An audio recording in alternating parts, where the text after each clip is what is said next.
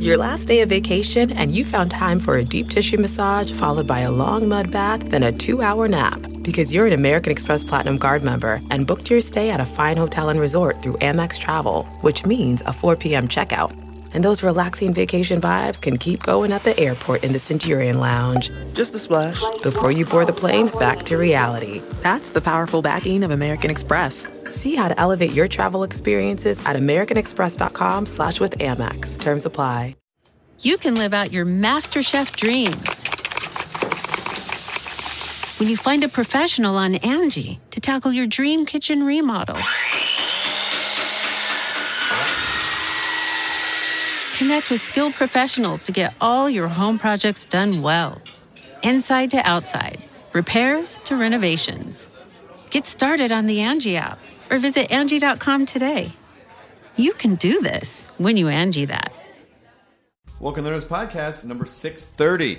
Jonah, a very fun 5-year anniversary show last night. That was a blast. I was very pleased with the turnout. The crowd was great. It was weird being at eye level. We were just sitting we've never done anything special for an anniversary show before. No, we haven't. It was kind of a last minute thing. Like, why don't we just do something at Meltdown? Yeah, and it felt right. It felt really good, and it was like it was neat recognizing a bunch of people, and Jackie Dan, the guy who did animation for us years ago. Yep. He was there. Just people that have found the Meltdown show and became regulars at the Meltdown show that found that show because of the podcast.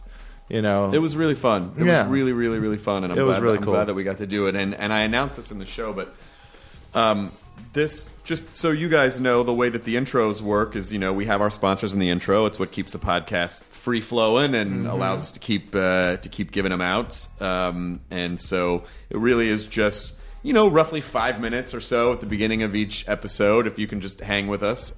But what I've realized is, and I don't know why it took me 5 years to realize this, because we always promote our own shit at the top of the podcast, and it occurred to me well, hey, there are probably individuals who have fun things that they would like to share, if you art or a website or a movie that they, like a little, not if you're a film company, but if you're a person, you make, but it just kind of maybe a fun way for people to kind of share. We can share people's stuff with our community. So we created an email, which is events@nerdist.com. Just send us events. If there's like a local art fair in your town, or like a little the small town Comic-Con going on or whatever, or you're putting on something, or or you have a stand-up show in your town and you want people to know about it, let us know. Think of it as a community bulletin board. It is exactly a community bulletin board outside of a grocery store. Yes, yeah, just exactly. like a cool local, mom and pop grocery store where there's like a cork board, and then it's like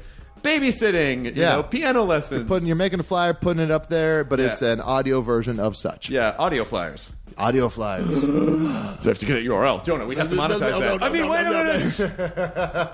minute. So, events@nerdist.com. Share that with us if you want to. Yeah, and you should. What do you, now that we're promoting stuff, do you have anything? When does it go up? Friday? So it goes up tomorrow. Oh, this goes up tomorrow? Yeah. Well, this weekend I'll be doing San Francisco Sketch Fest with the Meltdown, with Kumail. We have a good lineup. Wait a minute, Jonah. Does that mean that you'll be returning the following weekend to join us for the Nerdist Podcast? That means that following weekend I'll be going to do I leave San Francisco to go to New Orleans to shoot a pilot. Fly from New Orleans back to San Francisco for the Nerdist show. I got an early flight. Yep. I saw you start to tense up. I got an early flight that day. I'm getting in first thing in the day. And then on Saturday I have a live Jonah Radio with guest Paul Myers, musician and music writer and brother of Mike Myers. Yep. And the band is looking like it's going to be Shannon and the Clams from the label Hardly Art. So I'm very looking forward to that. Yeah, you got a nice little packed schedule there. Yeah, and then in 3 things on Sunday, and then back on Monday. Who are you, me? I hope not. Oh God, I hope not. I wouldn't even want to do such a thing. You haven't heard enough time with it. Those. That's like become our go-to bit is the two guys talking at the same time. Two guys talking at the same time. It's like you start to go and I go, we did it on Mad Midnight. We've done it a few times on this thing, and it's really funny when it's like because it's like you're always going at it and I'm always going at it, but we're kind of also agreeing. So it's not really an argument at the same time as it is just two guys saying the same thing at the same. So this Nerds podcast is Cold War Kids, and those guys were super fucking awesome. Solid dudes. Great pipes on that guy. So nice. Nathan Willett and Matt Maust were there with us. We went to SIR Studios in Hollywood to record this. So very nice. SIR Studios, it turns out, listen to the podcast. And they're like, anytime you want to come, like do live podcasts here. Because Swing House moved out of the neighborhood. We had never been to SIR. And now I'm thrilled that we went there because it was a phenomenal experience. They were really, I'm not just trying to do a commercial for SIR. They were a fantastic group. It's a really cool place, really nice stuff. Great facility. Yeah. And so Cold War Kids played a couple songs. Matt Schwartz played with them for the songs. He did not sit in on the podcast. He sat and watched the podcast, but he wasn't actually at the table. And Nathan and Matt, just good, cool, chill dudes. Cold War Kids promoting their new album, Hold My Home, which is out now. And it was super fun. And they performed. They did 2 songs at the end. I'm asking Katie because they did 2 songs before we did the interview, so I just didn't know. This is just too much behind the curtain shit. Don't worry about it. You think? You shut your mouth right now, Jonah. Don't you talk to me like that in front of company. I'm here trying to do a show. Your checks and balances is what this country was based off of. Clam bands. The person. What's a clam band? Shannon and the Clam Rock now. That's the whole thing. It's a whole genre. Clam bikinis. Just because you're old and you don't know what's going on in popular culture, the ones I know. Stop. Nerds Podcast number 630. Cold War Kids. Coming up on Nerdist Podcast 630. Counting down.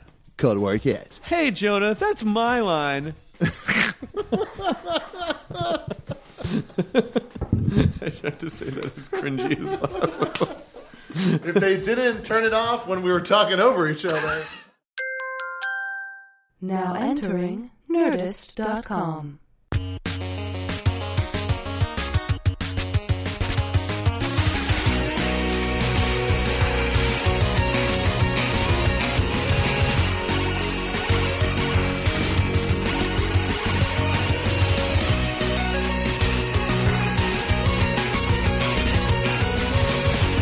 So right before we started recording, you started talking. First of all, what was the podcast you said? Song Exploder? Song Exploder. I've not heard Song Exploder, but they break down just theme songs or just songs in general? They got Baths, Books, Stars, Policia, a bunch of bands. So we were that led us into a conversation about TV theme songs, and I was almost able to get you guys to play the Mr. Belvedere theme. But it got too complex. Then we discovered that the Mr. Belvedere theme is surprisingly complex. Yeah. More than you think it's going to be. Because it's that Leon Redbone, like New Orleans jazz. Yeah. And if we did it, it would go number 1, so we don't want to do that. You don't want to do that at all. We don't want to be known for that. No. Yeah.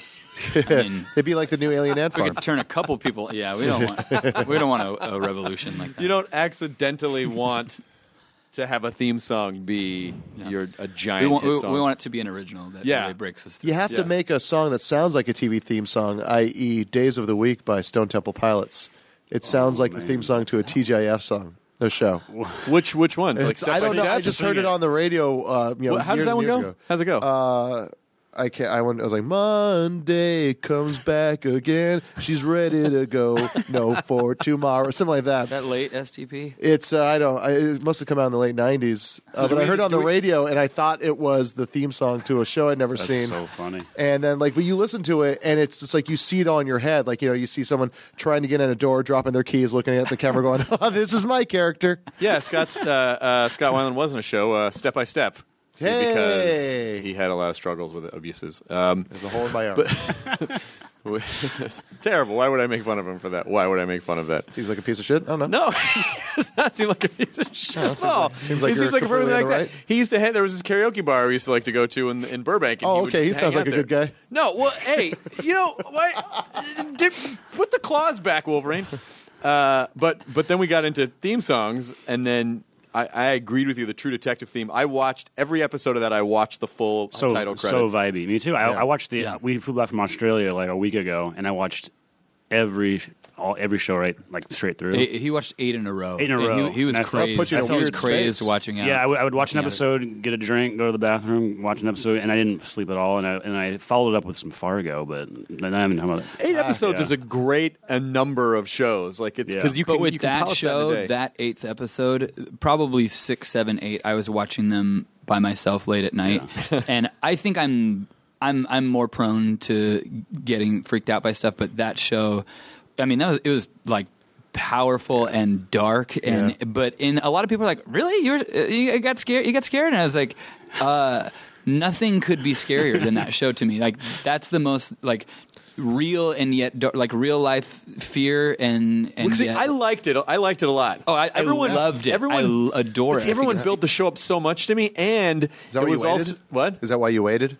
To get away from all the fanfare because everybody. I just waited because of time. Like I didn't have time, and then I started my tour this past weekend, and so then I found myself with like a couple extra hours here and there, like in hotels and on planes and stuff. And so I finally watched it. But my expectations were so high, and there were two things that sort of bummed me out. I really thought there was going to be some sort of a supernatural element woven in. Like I kept thinking like, oh, they're going to uncover something occulty, and then there's going to be some weird devil shit that's going to happen. Yeah. And I thought it was going to tie into his like visions that he had, and that never paid off. There's a Still lot good, to though. try to tie in, but there was some magical stuff that happened in that weird in the weird. But I thought that was just his crazy like drug. That's his flashbacks. Yeah, his weird flashbacks. Callers, can we confirm or deny that? That's for yeah, sure. There's an episode I watched them all. He's in the car and he's singing Colors in the Sky. Okay. Because he was on that. He was on some drug like before. Like it's like a backstory thing. I don't know what. I thought he was going to end up being like the conduit to, or I thought it was going to be like an Angel Heart thing where it's like, no, you're the guy that we've been searching for, and your brain got fucked up.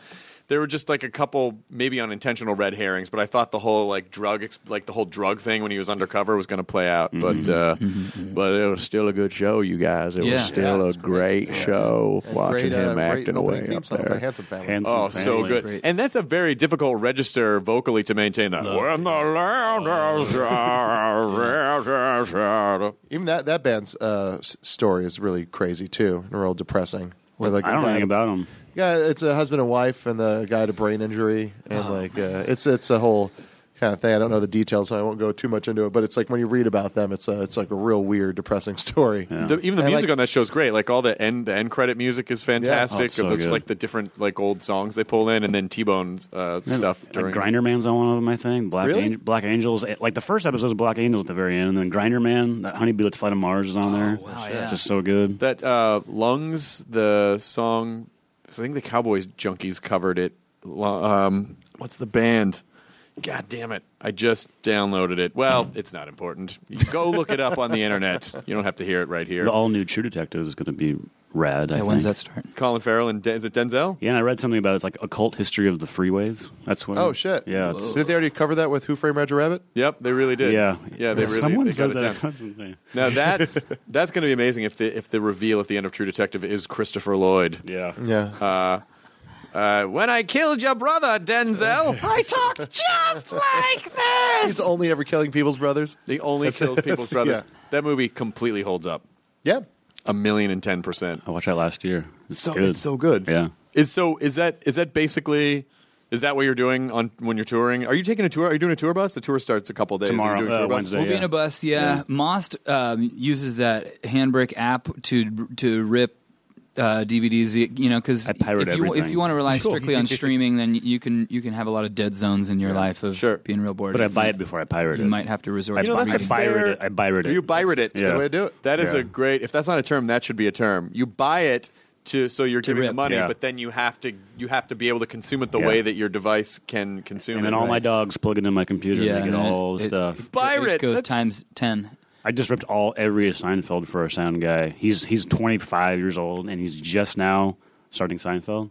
And I'm so happy because now I have like a new kind of relationship with him. Does you know, it seem 'cause I'm exciting obsessed. to him? Yeah, it I was is. thinking about this the other day. That Is it 290s? yeah, maybe not even 290s, but they changed the way TV comedy was. Though, so now everyone's sarcastic on TV. Yeah. Everyone's the funniest person ever on TV. And I wonder if I was watching it the other day. I was like, does a kid realize that this is where it started? with that, like a lot of the elements from this show. I'll let you know in like in a month. People were sarcastic on television before Seinfeld. That wasn't the... No, but it changed TV. You can't deny that. No, well, it definitely changed. It definitely changed the way sitcoms were done. And I guess ultimately, good stories are good stories. Like good comedies, like if it's really, really good, it should be pretty timeless. Yeah. But there's some ones where you go back and you're like, whoa, like other shows. That you thought were really amazing. Grace Under Fire doesn't hold up. What? No, that's crazy. Coach doesn't hold up. Coach does not hold up. No, I watched a episode. That theme song though, that's a good theme song. Yeah, that is good. Which is that just it's like the college football the theme? Football, yeah. That's the only thing I know about college football music. So where does your tour start? Denver. That's going to be Wednesday?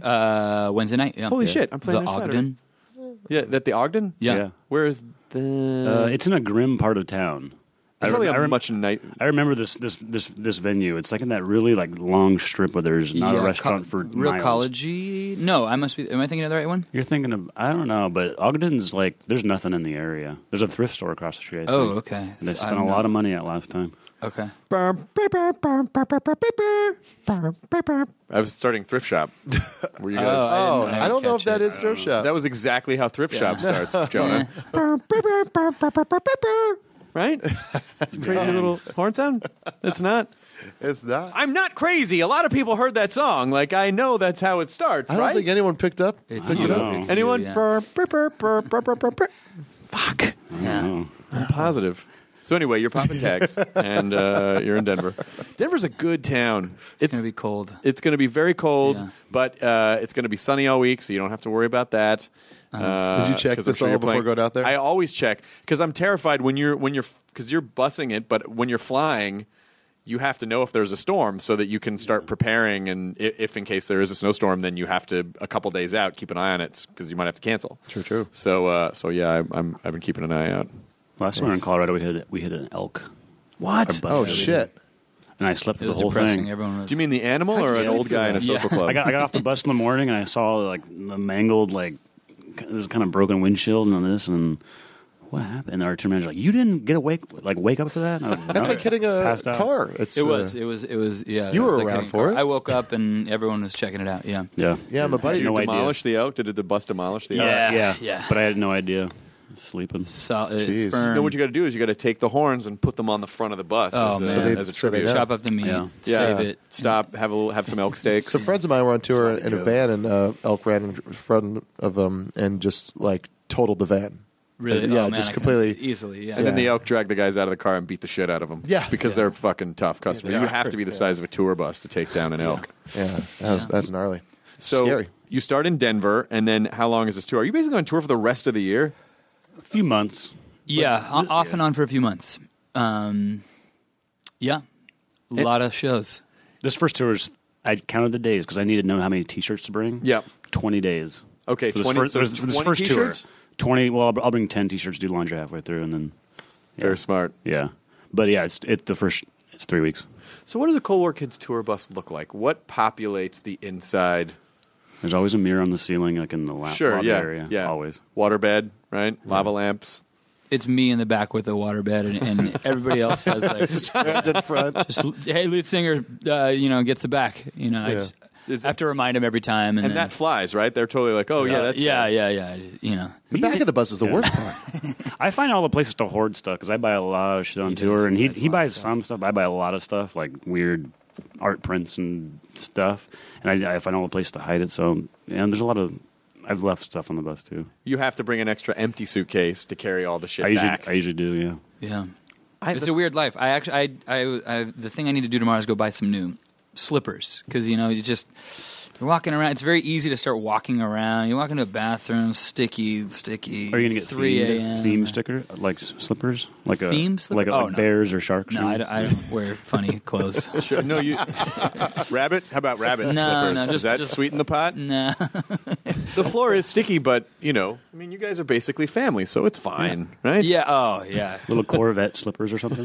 Corvette cars. No. I like it plain, just some black slippers. Nothing funny. Nothing funny about the clothes. Okay, how about you just hollow out 2 small nurse sharks, like real sharks? Is that too cute or is that fucking awesome? Too cute for me. Yeah, man. I want. Yeah. I'll get you some True Detective slippers, like whatever that looks like. I don't know. It should be the two guys. Yeah. The new guys. Me and my wife were a True Detective for Halloween. Oh, you were? Yeah. Who were you? Were you Harrelson and she was? No. She really wanted to wear a bald cap. Because she was deciding. She's like, "Do I want to wear a bald cap or have a mustache?" And I said, "Well, I already have this long hair wig, so I'll just play Woody." And so she just put on a bald cap and put a pillow inside of her body. Yeah. I did not know that's what that picture was. That I saw that. I saw that. I even found a big hug mug. I've actually been told since I was when I was in 7th grade on the basketball court before school, one day a kid came up to me and said, "You look like Woody Harrelson," and I've got it probably once a year. Since then. People tweet it. I look at the tweeter and people still say like, that singer looks like Woody Harrelson. I don't know how canny that resemblance is. You but look like Cheers it's kind era of him, neither a sort of. compliment or an insult. It's nice. He's a great guy. This kind of white guy racism has been going on. We need to stop. Erase the hate, guys. Not all white guys look like sorry, Woody I'm Harrelson. generic. I get Moby all the time, and I changed my glasses 2 days ago. Moby and because Woody. I had the exact same glasses as Moby, pretty much, and I changed them up. We watched the Woody Harrelson, Matthew McConaughey surf comedy. What was that one called? What's it called? Surfer Dude. Surfer Dude, yeah. And we With watched Willie that, Nelson, and then we yeah. had a long-running joke while we were recording this record, actually, that like The movie's insane. both of those guys were in a place where they're not sure where their life is going, their career is going, and we had this joke that it was McConaughey has this beautiful wife, and during one of his speeches, he was like, "It's my wife that every day she told me, get out there, go get it," and you're like, yeah, that's Call Woody, do a show. And then and you Woody. just picture him like, "I'm tired," and she, "Get out there." So then we had this joke that it was during like that movie, in between that movie and True Detective, that McConaughey was talking to his wife, and he was like, what am I going to do next? And she was like, "Call Woody. You got to call Woody. He's always got something going. He's got something good going. You guys are great together. Call Woody." I'm bored. What should I I'm do? surprised. Call Woody. Someone's basically got to take the True Detective opening and then put it in front of footage from that movie, and then just drop some of the score in. I'm surprised that hasn't happened. The internet, she's mighty. Internet. No, I'm sure it must have happened at some point. I want to find a photo. I always get while you're looking that up. I am cut from the same white guy template as Aaron Paul, Charlie Day, and Matt Bellamy from Muse. We're all in the same type of white guy. This is the Muse one. Yeah, a little bit. Yeah. Yeah. It's like Muse. It's your hair. It's your hair. It is the hair. Yeah. Is the hair a little bit? Mm-hmm. Muse is good to listen to if you're driving late at night through a tunnel. Like, there's something about that kind of like, oh, it's building to a crescendo. Or summoning an army of teenagers. Summoning a bunch of teenagers to come and carry you through a tunnel. We toured those guys one time. How was it? We did fun. like 5 shows, but it was like kind of pretty early for us when we were There's still like like 10 shows. like I'm this is 10 we were shows. still like, this is weird. Yeah. You know, we were still like 100% like indie enough to be like, this is weird. And I think why it was weird is like they were like such a huge band that watching their production is almost as exciting as watching them play. Like watching the guy do the lights is like watching a rock star. You know, just do the lights. It's or a full on. It's crazy. But it's amazing. We did Madison Square Garden with him. It was holy shit, insane. Oh, wow. Yeah, but now that you're Cold War men, you probably fuck you, Jonah. I liked it. No, you kind of like shrugged a little bit. Like, I get it was not a great. It was joke. a smile. No, a smile with my shoulders. It was a smile like you would smile at your mom for trying to be edgy. But now that you understand the economics of touring and you see a production like that, then you just kind of go like, how the fuck do you do that? Yeah, well, and like nobody had that idea for them. You know, they were like, it's got to be this, it's got to be lights, you know, just like they dreamed it up and it's totally theirs, and yeah, that you respect it. Do you have you ever thought like, oh, maybe we should put more giant production elements in the show? Or are you like, you don't want that to get in the way? We are pretty, minimal. I think that we walk the line between being like a very, I don't know, being a blue collar indie rock band and being larger a little bit than others, and that we have a little bit of production happening with this tour with some screens behind us that respond to the drums a little bit, and that'll be cool, but keep it minimal. And I like to, the emphasis for a band our size especially should be on the performance and us playing, but it's a holistic question for how for a band our size, you don't want to have too much happening in a smaller room, that the best thing that can happen is it's intimate and people are connecting with the songs and the performance. And if you have a lot of screens with a lot of business going on, you detract from that. Don't you ever just one time want to come out like in full makeup, costumes, pyro, like, but still play the songs, but just like wrap this really surreal production around them just one time? I've never wanted that. Maust, have you ever wanted that? No. We're pretty straight, like that. Orange County boys. Yeah. I mean, we love people that do that. You know, all those guys and girls that do that. But I gotta wear what I'm wearing in the morning at breakfast, what I'm wearing at night. It's very boring. T-shirts it's and tremendously jeans. boring what we are and what we do. Yeah, Yeah. You wear the same clothes to the show that you wore all day, and it's where do you go from there? Yeah. Did you grow up in Fullerton? Did I read that correctly? We grew up in. I grew up in Ontario, Pomona, Claremont area, like way east, like 40 and I grew miles. Up some in Northern California, but then in Anaheim. And original guys were spread out through Orange County and San Diego. And we have two new guys. We have Lake Arrowhead, Seattle, and Portland guys. Okay. Now, Mm-hmm. so it's we're all over. It's funny. But it's funny. We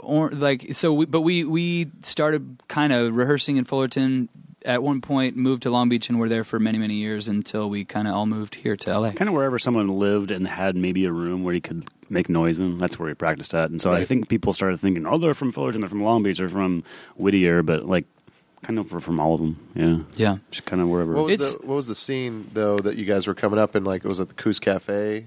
Yeah. That was when I was younger. I mean, I feel like before we knew each other. I went there a lot, like when I was in college, and the original. But we never played there. Because it was in Santa Ana, then it moved to Long Beach, right? Yes. Yeah. Yeah. I mean, we had a weird time where when we kind of first got together, there was like the hub in Fullerton. Mm-hmm. I was just thinking about this because being from Orange County and the time that we were and the age that we were when we were a little older, when we started, it being 24, 25 or something, there just wasn't anything cool that we immediately identified with living in Long Beach, living in Whittier. We went to a small college called Biola where it was a strange scene of a very small school and like a Christian school, but all these like artist kids that were... I think that there was, and we were kind of in between LA and Orange County. There's a lot of we didn't identify with anything happening. There was nothing cool about Fullerton or Whittier or Long Beach, really. Any other bands, there wasn't really a scene that we were latching onto at all. So I think that we had a group of friends where nobody was really musicians that much, but that everybody was, a lot of art going on. And that was the world we came from. And it's funny now because there's so much, in Orange County and the Fullerton, there's this Burger Records. And our friend Daniel Mitchkoff's in Tijuana Panthers, and he's a little younger than us. And all the bands in that scene, it's huge and it's really cool to be from Orange County. Yeah, it's who would have thought Costa cassette tapes Mesa. were the ones that are going to... Yeah, and I mean, we just I don't know if I guess in a way maybe that we're the generation before that. But I wish that we, had been in a time where there was a ton of other bands like us, and that we felt proud of where we were from, and that that we had a lot in common with other bands that we were playing with. But it really wasn't the case. I don't know. Yeah. And if I was really patting myself on the back, I'd say maybe we had, we were maybe slightly opening the door for some of what's happening now. I think even from what I know about all these burger bands, it's like they're surprised themselves that all this came out of Fullerton, but so we were lonely. We started touring right away too. Within the first year, a year of forming a band, we were already on tour, opening for bands or doing our headlining tour, and so we didn't have time to have a scene at home, other than doing our residency nights, at the Detroit bar, and here in Silver Lake. Can you only recognize a scene in retrospect, though, or can you recognize I think it as so. it's happening? I think you're right, in hindsight it makes sense. Because if you said, in the 90s, I don't know. Well, maybe grunge was pretty well defined. I think it's the 2000s or if someone's like, "What's the music of the 2000s?" I'm like, I don't think it's because know. the internet happened, and then like the scene is on the internet, and they're all in different cities, more or less, and so it's not so much in one city. I just even mean like for us, like a at least. sound. Like, what's the what is the if I heard something and someone was like, "This is from 2001," I wouldn't know. I'd go, "Okay," but you know, if I hear 80s music, I know, well, that's definitely 80s music. Yeah. If I hear 90s music, I go, that's definitely 90s music. But I don't think I can identify anything from 01 to now as being, oh, that's from like. All of it to me just sounds like an oatmeal, just like a mash of. I think it's just because you know about everything now. Before, like, you know, it's in the 80s, it's like, you know, what was on radio, and then there was like a bunch of other stuff that no one ever heard. So it was hard to say like what was the sound was whatever was like selling, as opposed to like, you know, now everything's so fractured that it's like, you know, it's hard to say what thing's selling more. You're than right, the other. because there were only so many delivery channels for things, so everything had to be like everything's a mixtape now. Yeah. Like but then. It was like, well, this is all this kind of station. This is all this kind of station. This is all this kind of station, and there were like 4 of them. Well, like the joke I would do if like I was DJing a thing and I played TV Party by Black Flag, and someone came up and said, "Can you play any 80s?" And I said, "I am." This is an 80s song. Such a just snobbish moment. Ugh. Yeah, you idiot. I thought it was a funny joke that they would get. Such a high fidelity. Yeah, Are you sure you didn't do that so that someone would come up so that you could shame them? No, I wanted everyone to dance to TV Party. It's a fun song. What do you guys? But then, even then, there's such a clear distinction between being like. I think people are much more default. I think we were, in a way, we started a band. We never were like, you're like, what are we? We're an indie rock band. We're going to be an indie rock band. I think we're just like, we're a band. We're going to play the music we play. And I remember, you know, someone the first time saying like, hey, cool, you guys are like an indie rock band. Being like, are we? Oh, okay. Yeah, we liked the Clash and Nina Simone and Tom Waits, and we kind of just played our version of all that at the very beginning, and then it kind of became what it was. Yeah. You guys got to also work with the producer that did Mule Variations, right? Yeah. The Tom Waits album? Jakir King, yeah. That's pretty fucking rad. Yeah. He had some good stories about He had some great T-Waits, stories. Like? Anything you can share? He had this one about, he went at a campfire with Tom Waits and one of his sons, I think. And he just, I mean, without any warning, he just goes into like the, Zach, the DJ on Down by Law that he plays. Have you seen Down by Law? No. That Jarmusch film? Really good. He just like, without warning, he just starts being that character.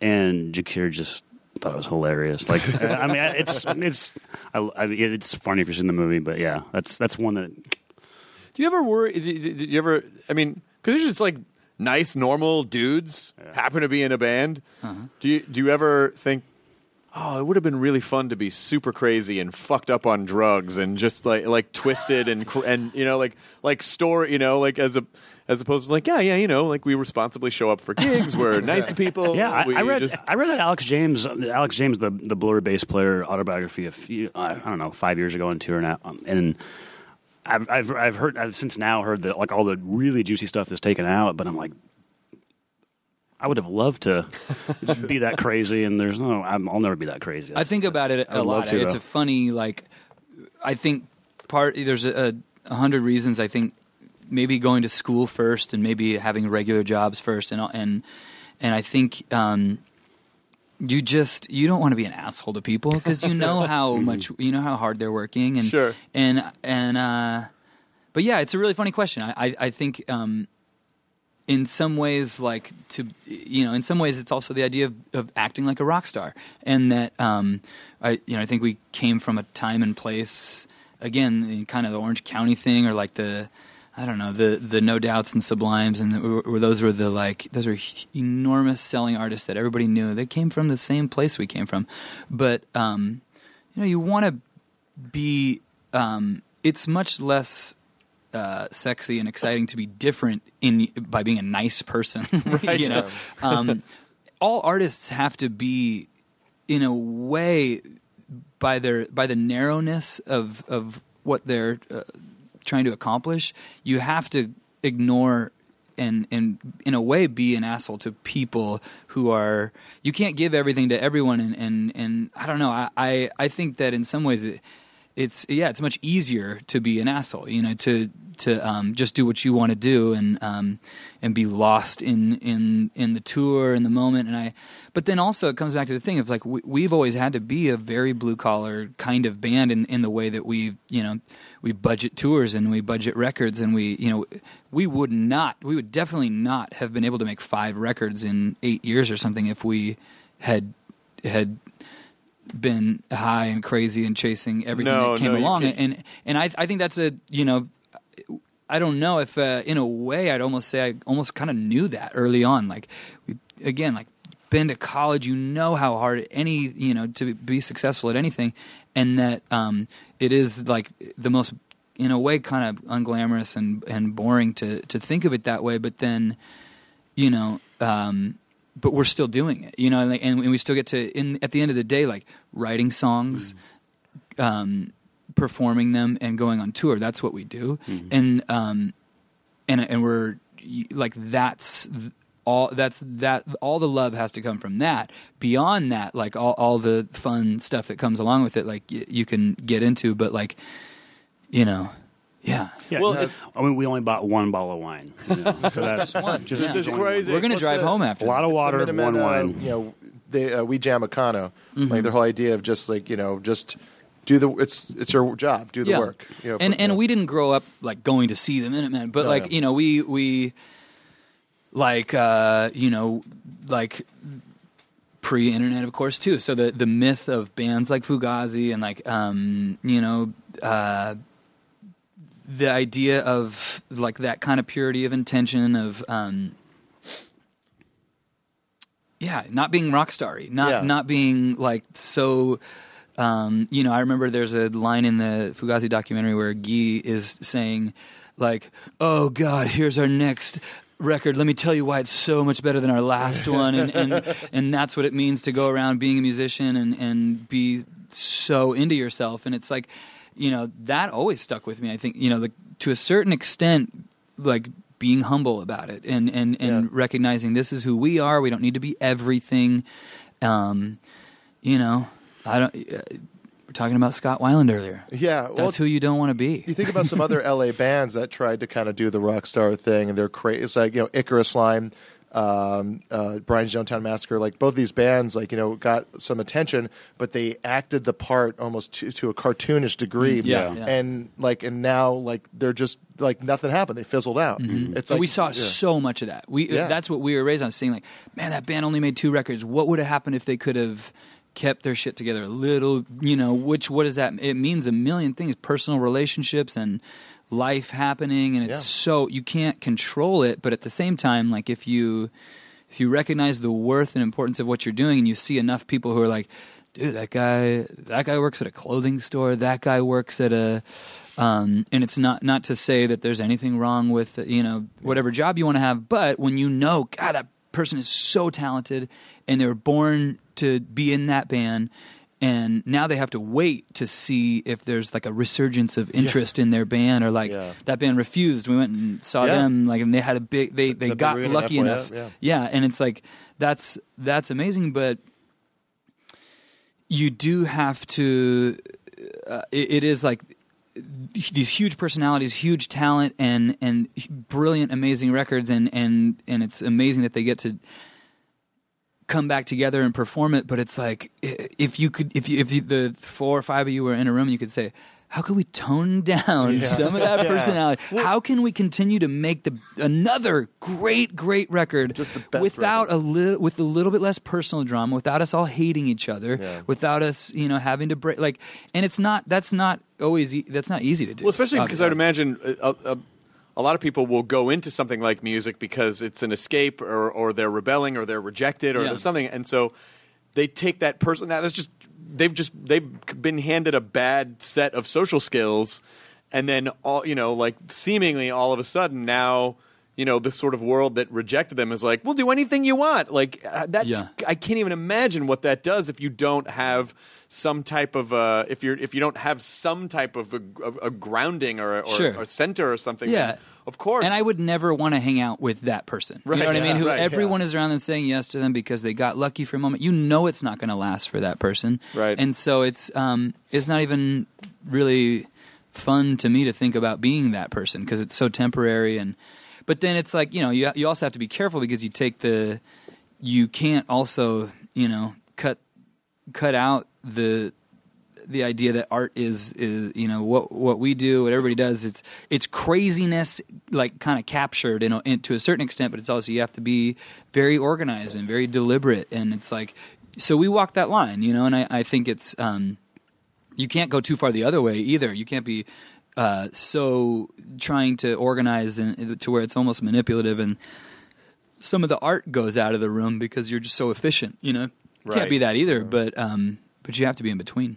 Yeah, I mean, it's when I think about this sort of the mythos of the burned out rock star, there's I think in the 70s, it's just funny how everything shifted. That there was a time I think where people expected like, oh, there's so much removed from the rest of humanity, and now as technology, whatever, is a generational thing, but more and more people have access to just being able to kind of do what they want, and people realize, oh yeah, if you work hard, you can do this.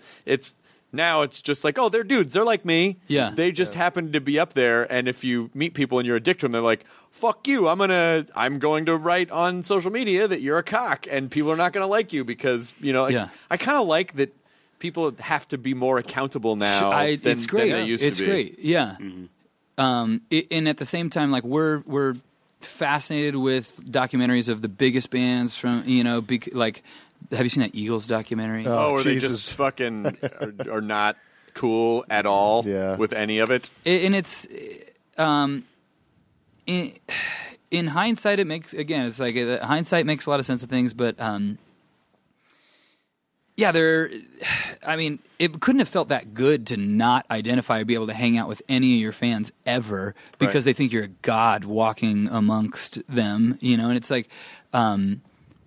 I just, that is bound to implode. The distance between fan and performer, and being so huge, and money being made, and all that. But we love, like, I think, our band on tour watches so many of these documentaries. We, as a culture, are so informed by all the glamour and yet all the so obvious mistakes of so many of these, the biggest bands in the world. And it's like it's taken a lot of the magic out there, like behind the music, classic albums. There's a million. Every band that you love, you can watch and learn about, and almost get to the essence of the moment that made them great. And everybody's telling their whole story, but it's there's a downside of it. It's you're I don't know They got to be lost in their moment. They got to say, they're looking back now and saying, yeah, it was crazy, but man, I wouldn't change a thing. And it's like, but what if you what if you could have that and still keep, Yeah, what if it wasn't, so much cocaine and underage girls and stupidness that put you where you are? I honestly, my manager has a saying, and I love the saying because it applies to everyone at all times. I'm going to say, obviously, there are circumstances that sometimes people can't control, but in most cases, he'll say, like, if somebody turns out to be a fuck up, or they, something happens, they'll go, people are where they are for a reason. They are where they are for a reason. Yeah. And a lot of times, if you, it's like you're saying, where you go, wow, that was a really great band, or that was a really great comedian, that was a really great, whatever happened? And you start digging a little bit, and you're like, oh, they were a crazy asshole, and they fucking imploded. Yeah. Did you watch that Mike Myers documentary, The Supermensch? Oh, yeah, it's great. It's great. Manager who's been the manager of everybody famous at one point or another. Jimi Hendrix. The great line where he kind of says, help me out with this, but he says something to the effect of, anybody who is, who I work with, who is starving to be the most famous person, I know that that's never going to be a good thing for them. Yeah, it's more powerful to the effect than that. Of fame is the worst thing that could happen. Yeah, and it's like someone who wants it. That is basically what we know now in 2015. It's obvious to us to a certain extent. We are the culture that knows that fame. Or not even fame, but just feeding your own ego. Fame is basically the asbestos, where it's like, oh yeah, they used to have that everywhere, but then they realized it was killing people, and so it's like that same kind of we had to. There's almost like, it's interesting. I never thought of it this way. There's almost like a social technology that had to evolve. This is a bad thing spiritually for people. That pollutes their, we're more aware of the boundaries. Souls. Like, and like you said before, it's good that we're accountable. It's good that there's like that person is just so lost to the world and so into themselves that they're not an interesting artist. And we know the difference between like people who are kind of milking the system as it is, and like somebody who's trying to make art, and I don't know. Well, I think if you're nice to people and you work hard and you try to be consistent and you try to listen to your audience, then obviously things can happen that you can't predict that can knock you off. But I honestly think there's not much more to it than that, and because the burned out rock star thing, like a few of them somehow survived. Yeah. And it almost makes me think of like the baby sea tortoises like scrambling to they're laid in the sand. And So imagine that sand is basically cocaine. And there's like 5 survived, Ozzy lived and Steven Tyler and and then a couple other people. Mm-hmm. But for the most part, it's funny to me that we, without realizing it, most people hate their older selves. Because you do so many things that you are like, yeah, fuck that guy later. Mm-hmm. That guy's going to have to pay for this shit, but fuck him. I don't really, you're just borrowing against future happiness. And you really have to, if you can be a little more measured about it, like you can actually have a long life, a long career if you tone it down a little bit. Mm-hmm. Yeah. Yeah. Well, how do you guys I also think people love the idea of like, if you're a musician, you're so, or any discipline of art that you're so committed that you could never be anything. You could never be successful at anything else. And that that you have to die to every other possibility. But and there's a little bit of truth to it. But that you don't. Yeah, I don't know. You don't want somebody to be useless in every other way. That person has nothing to say to you. They have nothing because their ability to look in themselves and have some substance is like the odds are lower that they're going to be able to give you something. They will good. not do well in an apocalypse. Yeah. Well, I could write a song about this apocalypse. You're dead weight. There's a story about Bernie Mac's funeral. Where it was all these comedians and all these kind of famous people came, and a bunch of people talked. It was just about the whole thing was just all of his friends talking, and no one ever really mentioned that he was a great comedian. Everyone talked about how he was just a good dude. He's a good friend, good kid. Yeah, because it's like in the end, that's what's going to be more important than any of that other stuff. Yeah. So you care about your legacy or how people will think of you, but then it's like. Yeah, it's. But even those people will die. You guys were doing. Did both of you guys do the Ethan Hawke interview? I listened to that. I was bummed. That was great. He was great. So awesome, but it just made me think of, his brain is just on 7 levels at all time, and he's such a zenned out guru. It's got to be to remember all that dialogue, all that Linklater one shot, paragraphs. He is born to be a Richard Linklater character in the way that he just riffs and then whoa, I got to tell you about this one more thing, how in the way that all of our minds, the way that we're thinking, but he the way that he's thinking about being remembered and just how a great movie, it doesn't at the end of the day you come back to just like you're just a dude, it all ends the same way, and right. I don't know. I like that. Musicians don't have that enough. Actors can tell a longer story in a way than musicians can, I think.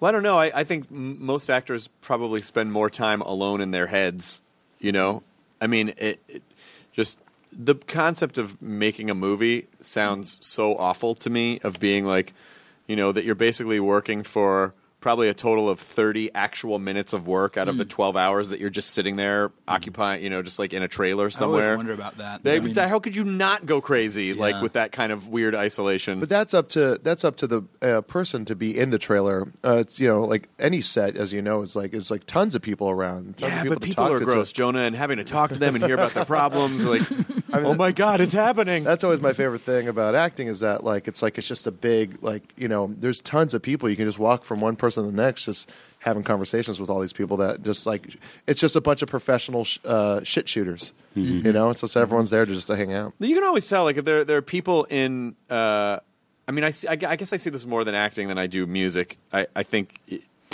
Music is a little trickier because I think there's definitely more of people have to like the music that you're playing. But, you see people and they can be in failed movie after failed movie, but they keep working or failed TV show. And then you find it's because they're awesome and people like working with them. And it doesn't, there really is something to that, especially, the people jump onto different productions. You should work with this guy because he's really the word of mouth stuff really does.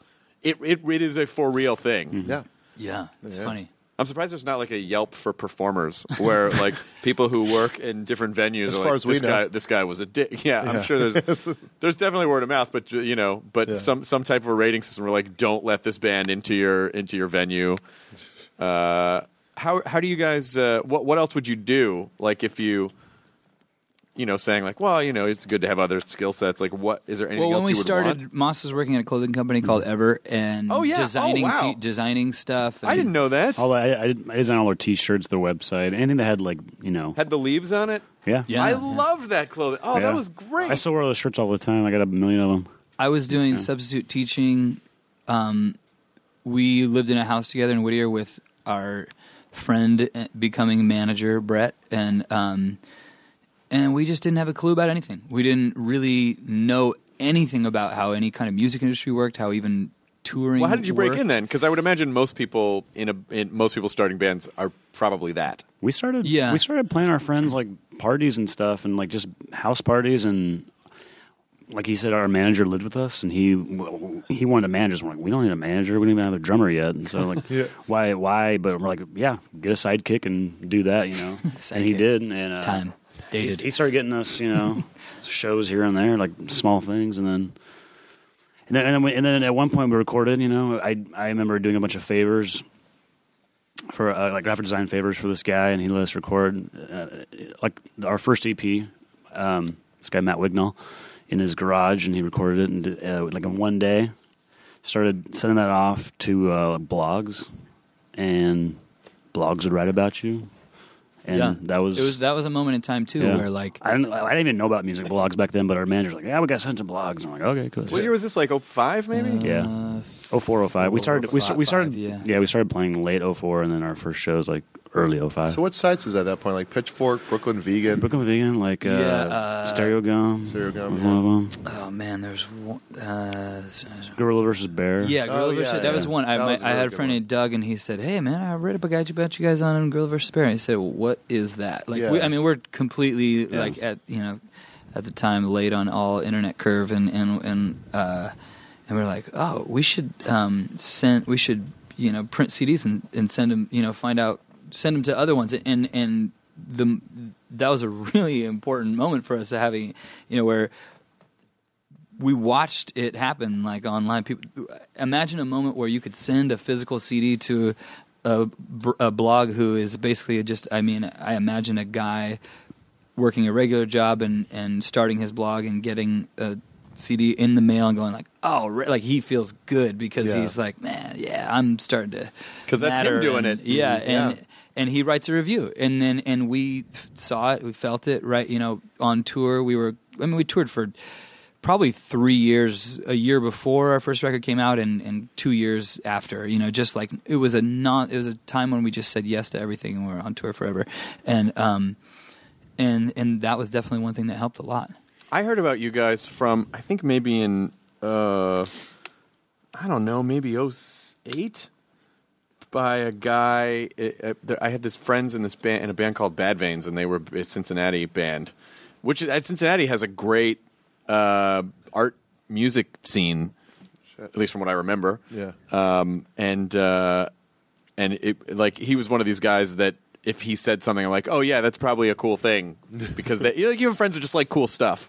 Mm-hmm. And Jonah's one of those guys. Jonah likes cool stuff. Yeah, I'm okay. You're all right. And so it was a complete like word of mouth back then. You got to listen to this band. You got to listen to this band. No, we still do that though. You and I, we still like swap music and stuff like that. It's still when you really break it down, as far as like any blogs or any websites or Pitchfork or any Spotify or like Pandora accidentally come upon. I think it's like it really most music I think still is just word of mouth and just people. One person can maybe find out about it because of one of those venues, but it's more just like what your friends like. You're always like a person is always going to be the best, arbitrator of like what. And then you can pirate your stuff. Yeah, I agree. I'm going to make sure that people start using that. You get credit for it. Yeah. You designed that word. That's a good one. I'll give you my email. Yeah, pirate. But this is like the day Napster was invented. Yeah. Pivotal. I think we have about the same type of business model, that type of plan. I don't know. A bunch of people will go there. That's got to be worth something. Yeah. Right? yeah. Right? Then what happens? Are you guys cool with the, if people are like, yeah, I had to, is it more important for you just to have your music in as many ears as possible? Yeah, again, like there's the time that we came into all this. I feel like I never had an ounce of like, ugh, you didn't buy our CD, we just never. We were right after anybody who might have thought that way, I think. It doesn't seem like it was that long ago where that fight happened, but it really was. Like when I'm looking back and I was like, that's 14, 15 years ago. Yeah. Right about the hump when people, it's like with all the sharing, it's like the LimeWires and Napsters of the world. I was working at a record store in Venice Beach. It was brutal. People coming in and like they didn't know it was a bad thing to say to a small business. Yeah, it's like, hey, what came out this week? No, this, and they go, cool. Do you want to buy it? No, I just want to know what to download. I go, why'd you tell me that? Yeah, that's the best. But then it's so weird. I was our manager who lives in Eagle Rock was just telling me about the record store in Highland Park, Gimme Records. Oh, Gimme. They just moved over to Figueroa. Right, to a bigger location. Yeah. Who could explain that? A record store that's doing so well that they need to move to a mom and pop neighborhood record store. Oh man, we're doing too good. You know what? We got to move. It's like, and that's like in a neighborhood with already 3 record stores. There's Permanent Records, Wambleton, and now there's Gimme. So there are two things that I think that make that happen. Number one, I don't think people want to steal everything by and large. I think they want to sample things for free. Mm-hmm. But I think once someone is a fan of something, I do believe that there is a basic communal human thing of, I am getting this from you, I want to give you something back. Whether it's money or whether people are I knitted a blanket with your band name on it. They just want to give something back. I really do feel like this podcast is free, and so when we go and do live shows, people just like, I needed to give you something because you just give us stuff for free. Like, I think they want an exchange. That's part of. I think that's part. I don't think people want to steal stuff forever. And the other thing is that there may not be a million record stores, but I think people still want that in-life communal tactile experience. There's still something special about the smell of a store and the way new stuff smells and being around people, and it's like really communing as opposed to I don't think we're as lazy and cheap as we sort of accuse everyone of being. I think people really still want human experiences. Yeah. Definitely. And the kids are into it. The kids, like a buddy of mine, his daughter asked for a record player and records for Christmas. And she got the stuff and she didn't. She knew she wanted it, but she didn't know how to use it. Mm-hmm. So he had to teach her how. And then they gave her a gift certificate to Amoeba, and she went. And, he taught her how to hold the record. And I think kids are kind of getting back into a more tactile thing because of so much of their life being kind of this in-screen experience. It's also kind of retro, so it sort of makes it it makes it kind of cool. Like this is how. Although I don't remember as a kid ever being like, I want a reel-to-reel in my house, but. I guess a cassette's a tiny reel-to-reel. Why are cassettes back? Why can you? Why? Cheap. They're cheap, and bands can just sell them. Do you really? I had a 2004 Volvo. It died on me, but it was the last Volvo with a tape deck, and I'm so bummed now. I have not a tape deck, but we're we're both 35. I think is that right? I think so, yeah. And I think we're definitely older than the majority. Where there's a record store called Rockaway that's in Silver Lake. Do you know that place? Yeah, I go there all the time. I'm a member. What does it mean to be a I love member? that You get like a little discount if you spend over a certain amount of money as a member.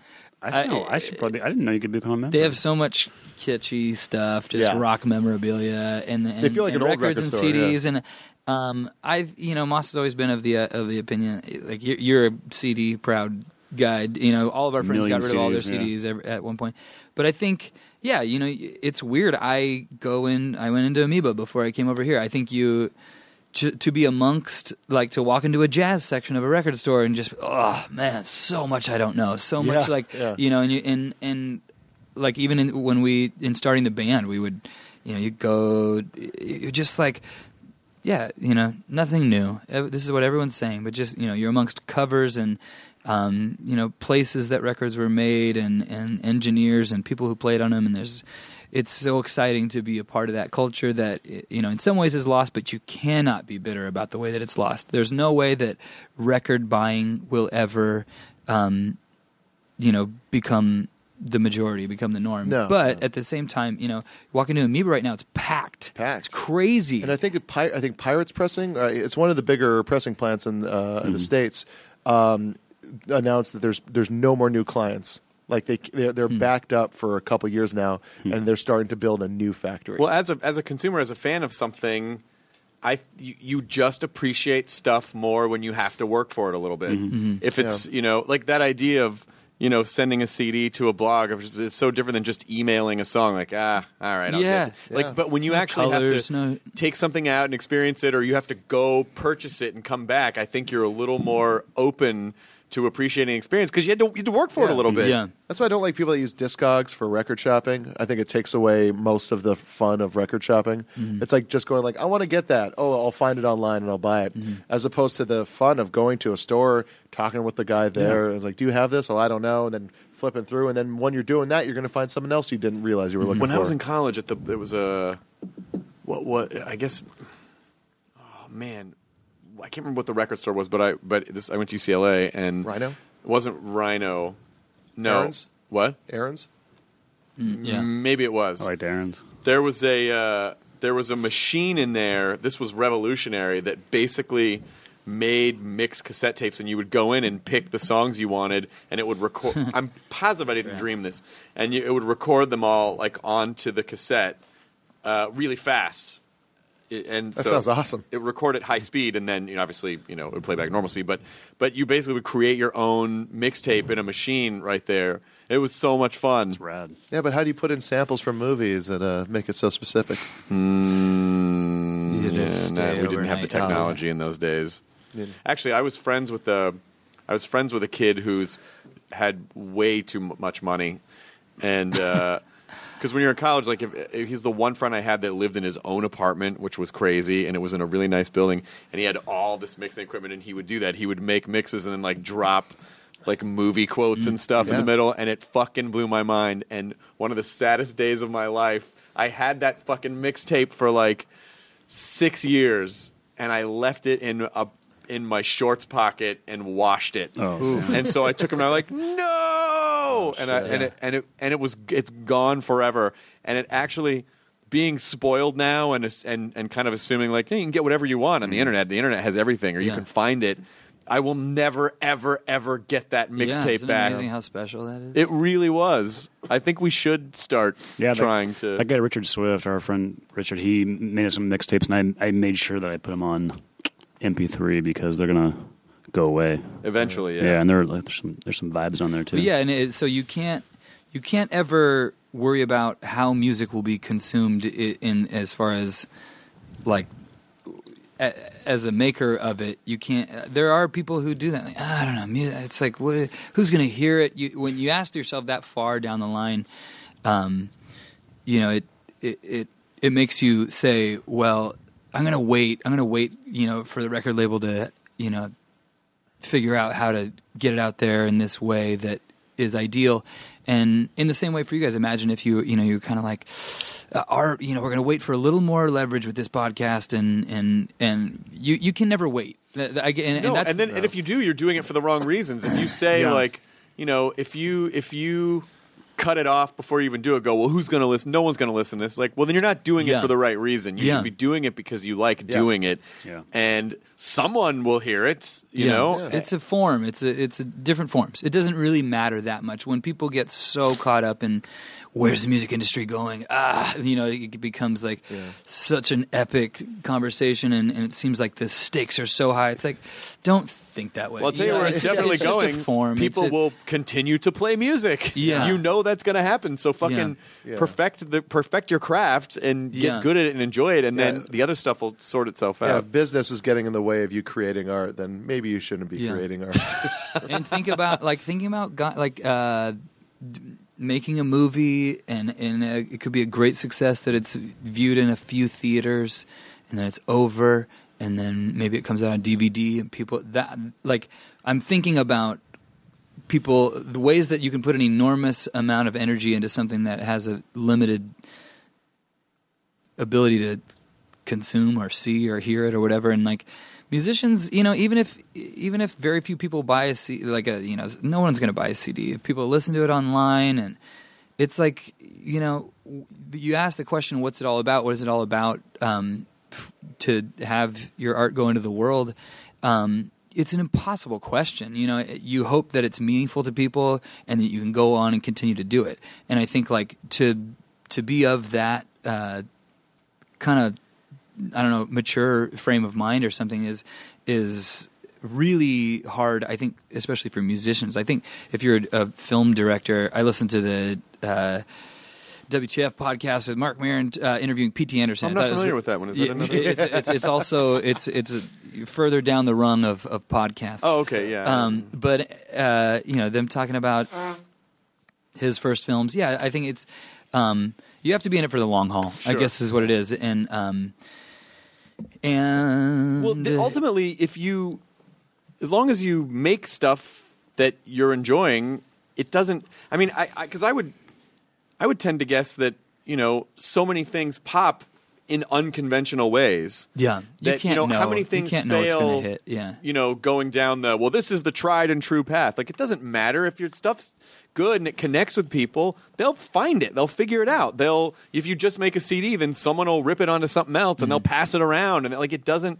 You shouldn't be held up by. And I think in a lot of cases, those are excuses for people because they're afraid of failure. Or they're afraid of looking dumb. They're afraid of not. And it's like, well, sometimes you're going to look dumb. Sometimes you're not going to look dumb. It doesn't matter. Just try to learn from it and move on.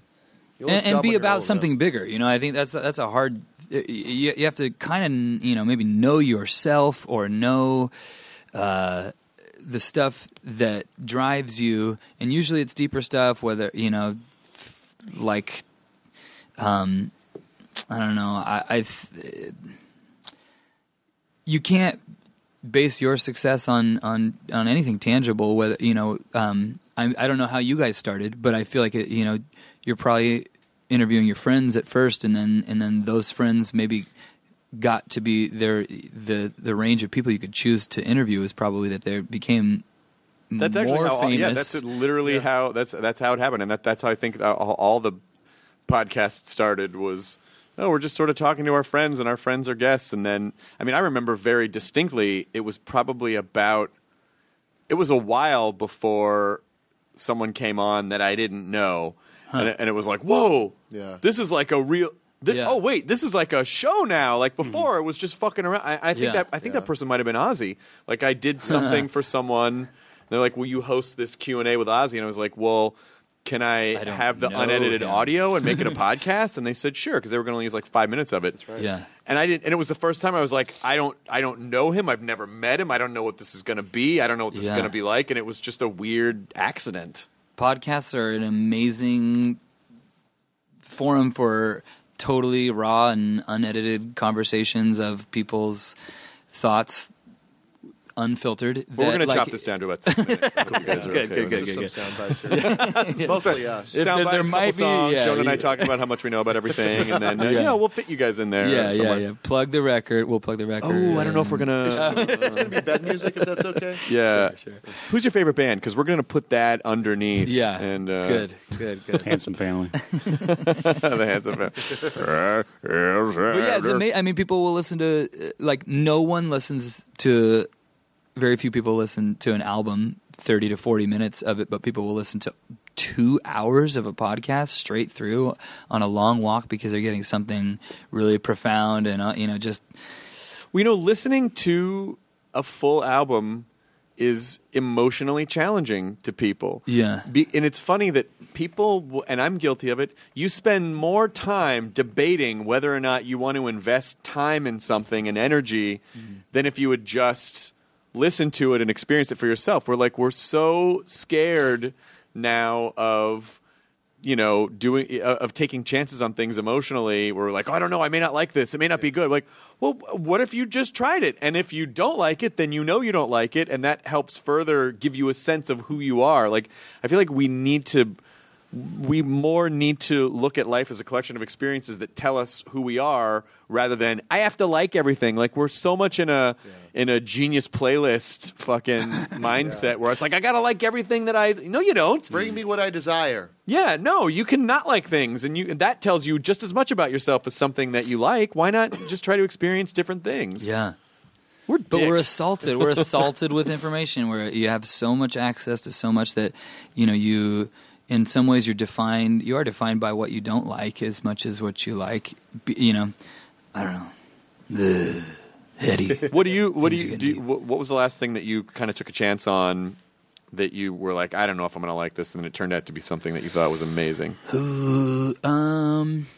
I was looking at I don't know how I came across this even, but there's a record label. It's called Superior Viaduct that reissues records. I'm looking over here because this guy seems to know stuff about Sounds like stuff. Live the Attic, that kind of stuff? Yes, exactly like that. Reissues records. There's a band called Flesh Eaters, which is a 80s punk band that played this record, this lineup 10 times, and they just played at the Echo the other night. Maust and I and another friend who we didn't even know was going. But it's like raddest record, A Minute to Pray, A Second to Die, and one guy's a member of X. But this record's so insane, and I how did I even come across it? Probably because this group of people had a reissue. They have a crime record and a gun club record and the 80s punk band LA stuff. Is it all just LA?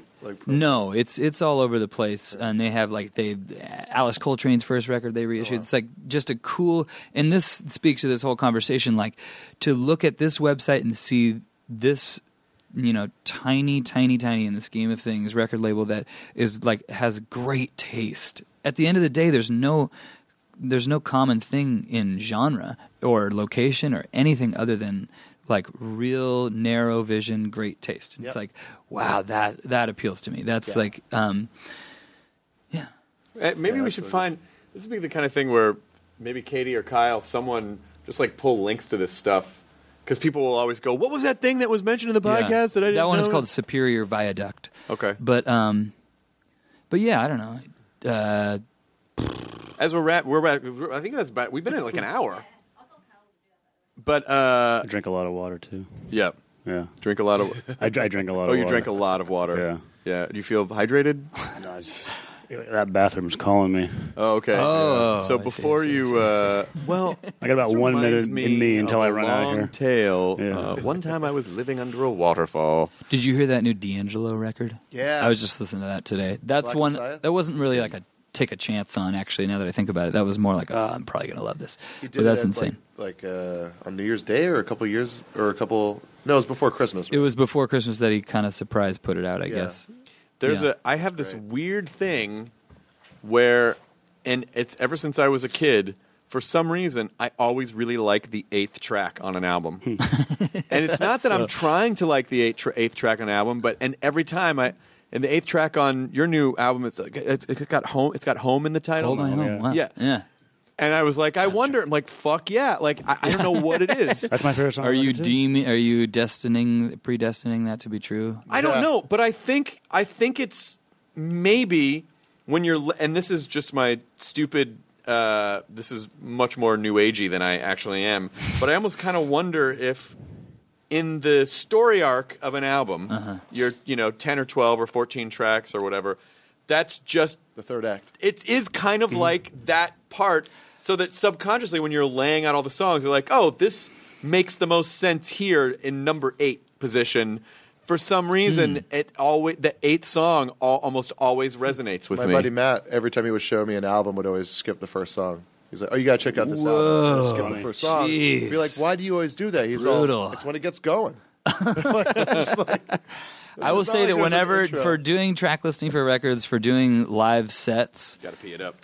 Which is you do a track listing that takes a certain amount of time, but when you make a set list every single night, it's always about the 8th song part of the set list that's like, okay, we bringing it down, and then it kind of 8 is where you either kind of bring it down some for a few or keep it up. It's a hard place.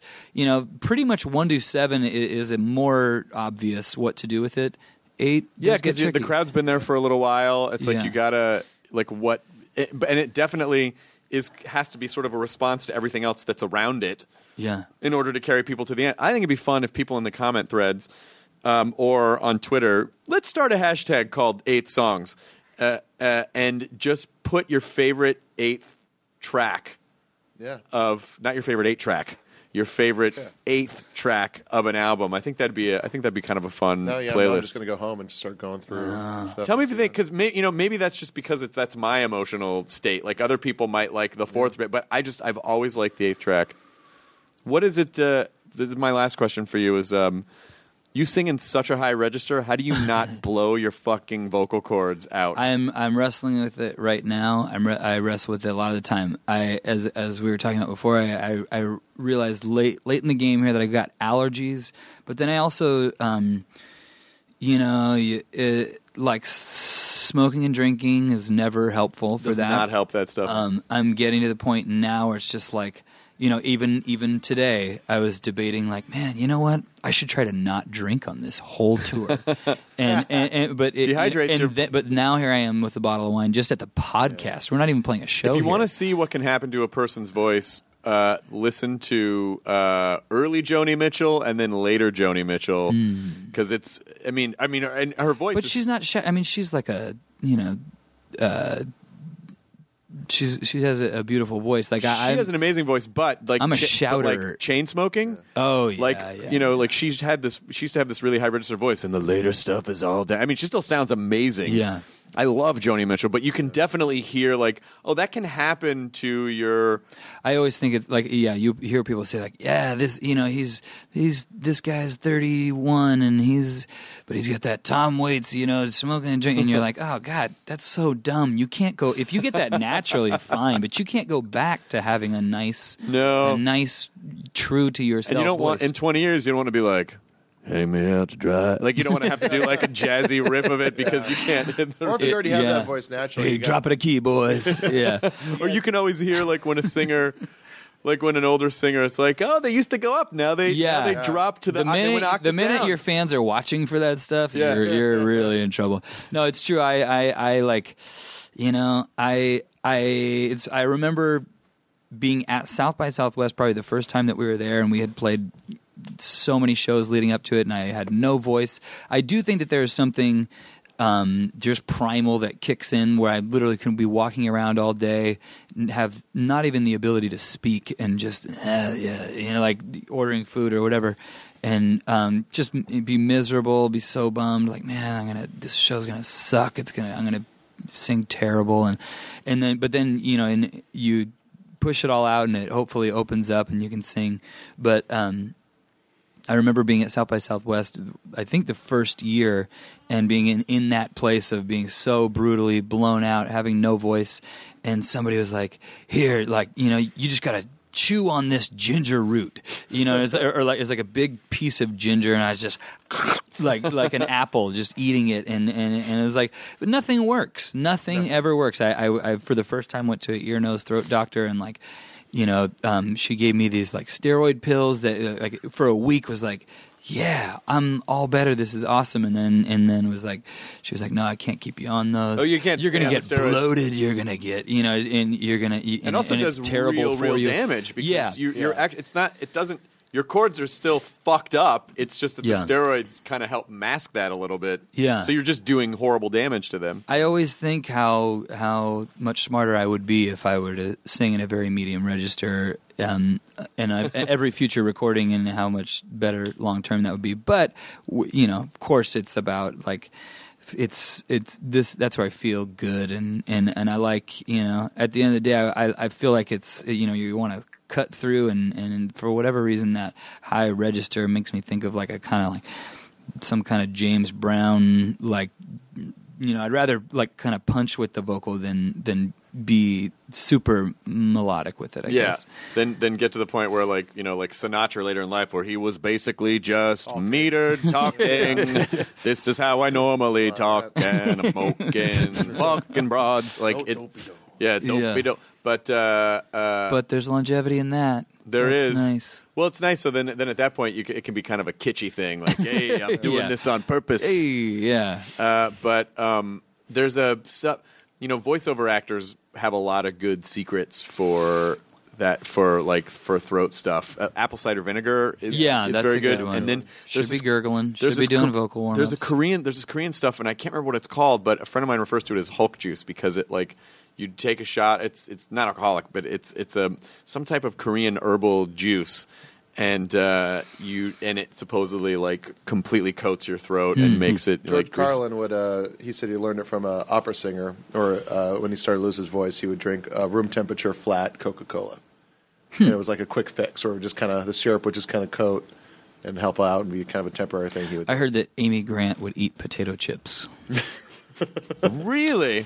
What would Kurt Cobain be doing if he was still singing right now? Well, what would he be singing like? Dave Grohl's voice still. Yeah, God, he's everything is the end of it. And even in between every song. Man. I'm so glad to hear about the Amy Grant thing though, because I was wondering how night after night she'd get on stage and go, baby, I'm taking breath. I think my mom told me that, so she'll be happy to know that we riffed on the Amy Grant tip. Well, I think finally we've blown the lid off the Amy Grant enigma too. Like, how does she continue night after night?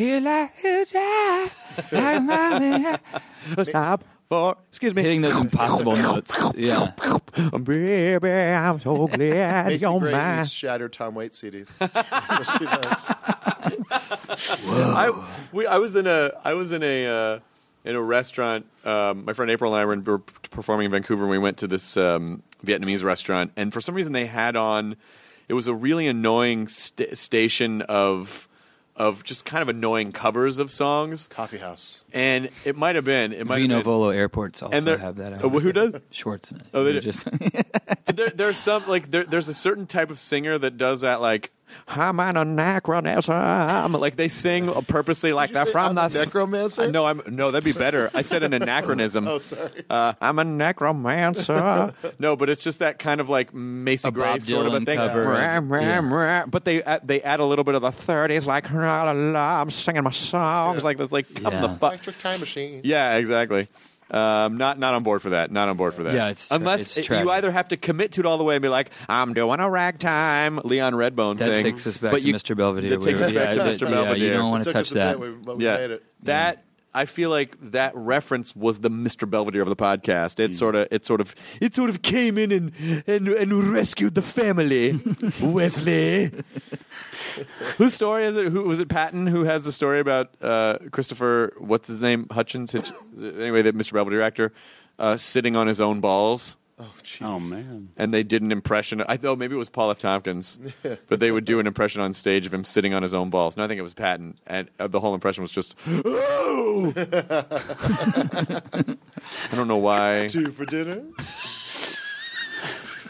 I wish that Christopher Hitchens was got to play Mr. Belvedere for a while. Remember that guy? He was a Who is that? enormous writer and Vanity Fair writer and the big famous atheist. Atheist. Oh, right. Intellectual. I was He would have been a mixing up great my Mr. Belvedere. Christophers. Yeah. He would have been a great Mr. Belvedere. Yeah, he would have just reamed everyone. Wesley, there's no point to anything. Yeah. What? God doesn't exist. Oh, I guess I will cheat on that this exam. Is class. Everything is just a class struggle. I guess Bob Uecker can cheat on the wife. I don't know. The whole Bob Uecker, the star of a sitcom. Where did he come from? Oh man, that was a He long was a pause. sports. He was a baseball player. Okay. He was a baseball player, and then he did like sports announcery stuff, and then he was in. Major he was League. the just a bit outside from Major League. Yeah.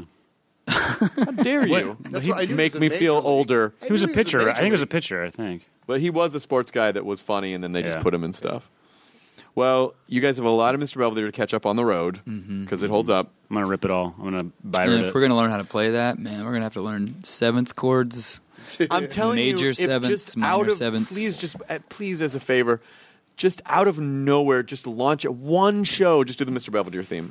One show, just do it. Don't explain it. That What? piano intro, man. One time we walked out to the Seinfeld days. One time. That's great. Never do that again though. Well, you got to move on to Belvedere. Yeah. All right. Thank you guys for having us. Thank you. Thanks, Hell yeah. You know, like those stuck up asshole bands that we were talking about. They drink Belvedere. You guys will play Belvedere. That's Man, I what? hope someone gets it. Come back, Jonah! Don't you fucking leave me here! How dare you! Leave me hanging to dry. Hang me. Too easy. Bye. Brutal. He's How gone. much is he going to commit to the bit? He really committed. He's in the parking Yeah. lot. Yeah. He's actually gone. All right. Now we're gonna play the song. Now the songs are gonna play. Oh, great. Now I feel like we should intro them. Oh, we did. This is two songs that we played right before we started talking. First, and All This Could Be Yours. Piano, guitar, accompaniment to the vocals. Here's Cold War Kids on the Nerdist Podcast Sessions tracks. I don't know why I always feel like I have to go into like an NPR voice. Mm-hmm. Here we go.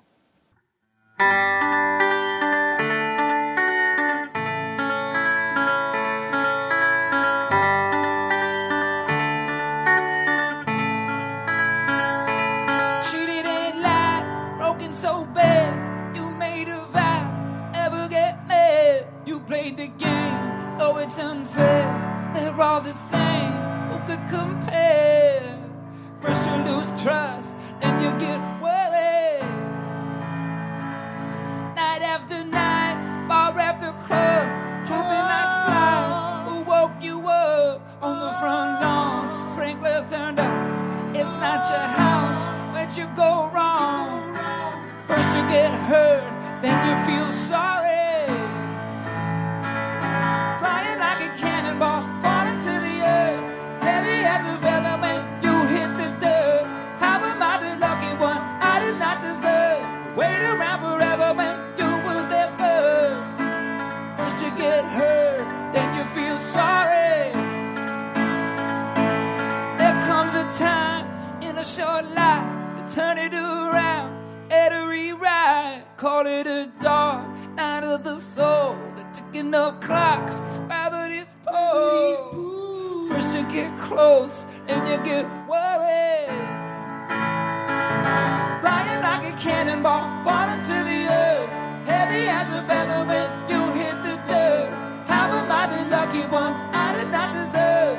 Wait around forever when you were there first. First you get close, then you get worried. Going silent, the silent treatment. It's not inviting now, and don't deny what you meant. You get excited, you get excited. You got a feeling, or at least you can pretend. You wanna light it, you wanna light it, you wanna light it now. The candle from both ends. You get excited, you get excited. Flying like a cannonball, falling to the earth. Heavy as a feather when you hit the dirt. How am I the lucky one I did not deserve? Wait around forever when you were there first. Flying like a cannonball, falling to the earth. Heavy as a feather when you hit the dirt. How am I the lucky one I did not deserve? Wait around forever when you get worried. You won't light it now, the candle from both ends. First you get close, then you get worried. You won't light it now, the candle from both ends. First you get close, then you get worried. You won't light it now, the candle from both ends. First you get close, then you get worried. You won't light it now, the candle from both ends. You won't light it, you won't light it. You won't light it now, the candle from both ends. You won't light it, you won't light it. You won't light it now, the candle from both ends.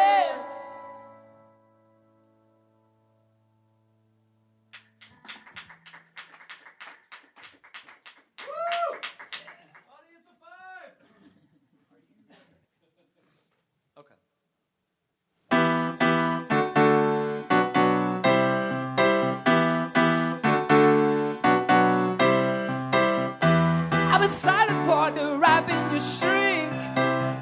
I have heard you say love misfortune speech, but I have sympathy when you get off your seat before there's bitterness becomes a disease. I have cracked the code on this old machine. 10,000 hours to be released, but I've been wondering why can't you see if the door opens up? Go where it leads. I have been waiting for you to find that all of this could be yours. Be yours tonight. Could be yours, could be yours, could be yours, could be yours, could be yours, could be yours, could be yours. You were backing up, but I gave you a bed. You were about to crash and go straight ahead. But I wrote this years ago, but it's finished today with the help of a friend who was fearless to say. I have been waiting for you to find that all of this could be yours. Be yours tonight. I have been patient, but you got to try. All of this could be yours. Be yours tonight. Could be yours, could be yours, could be yours, could be yours, could be yours, could be yours, could be yours, could be yours, could be yours, could be yours, could be yours, could be yours. All this could be yours. Now all this could be yours. All this could be yours. All this could be yours. Could be yours. All this could be yours.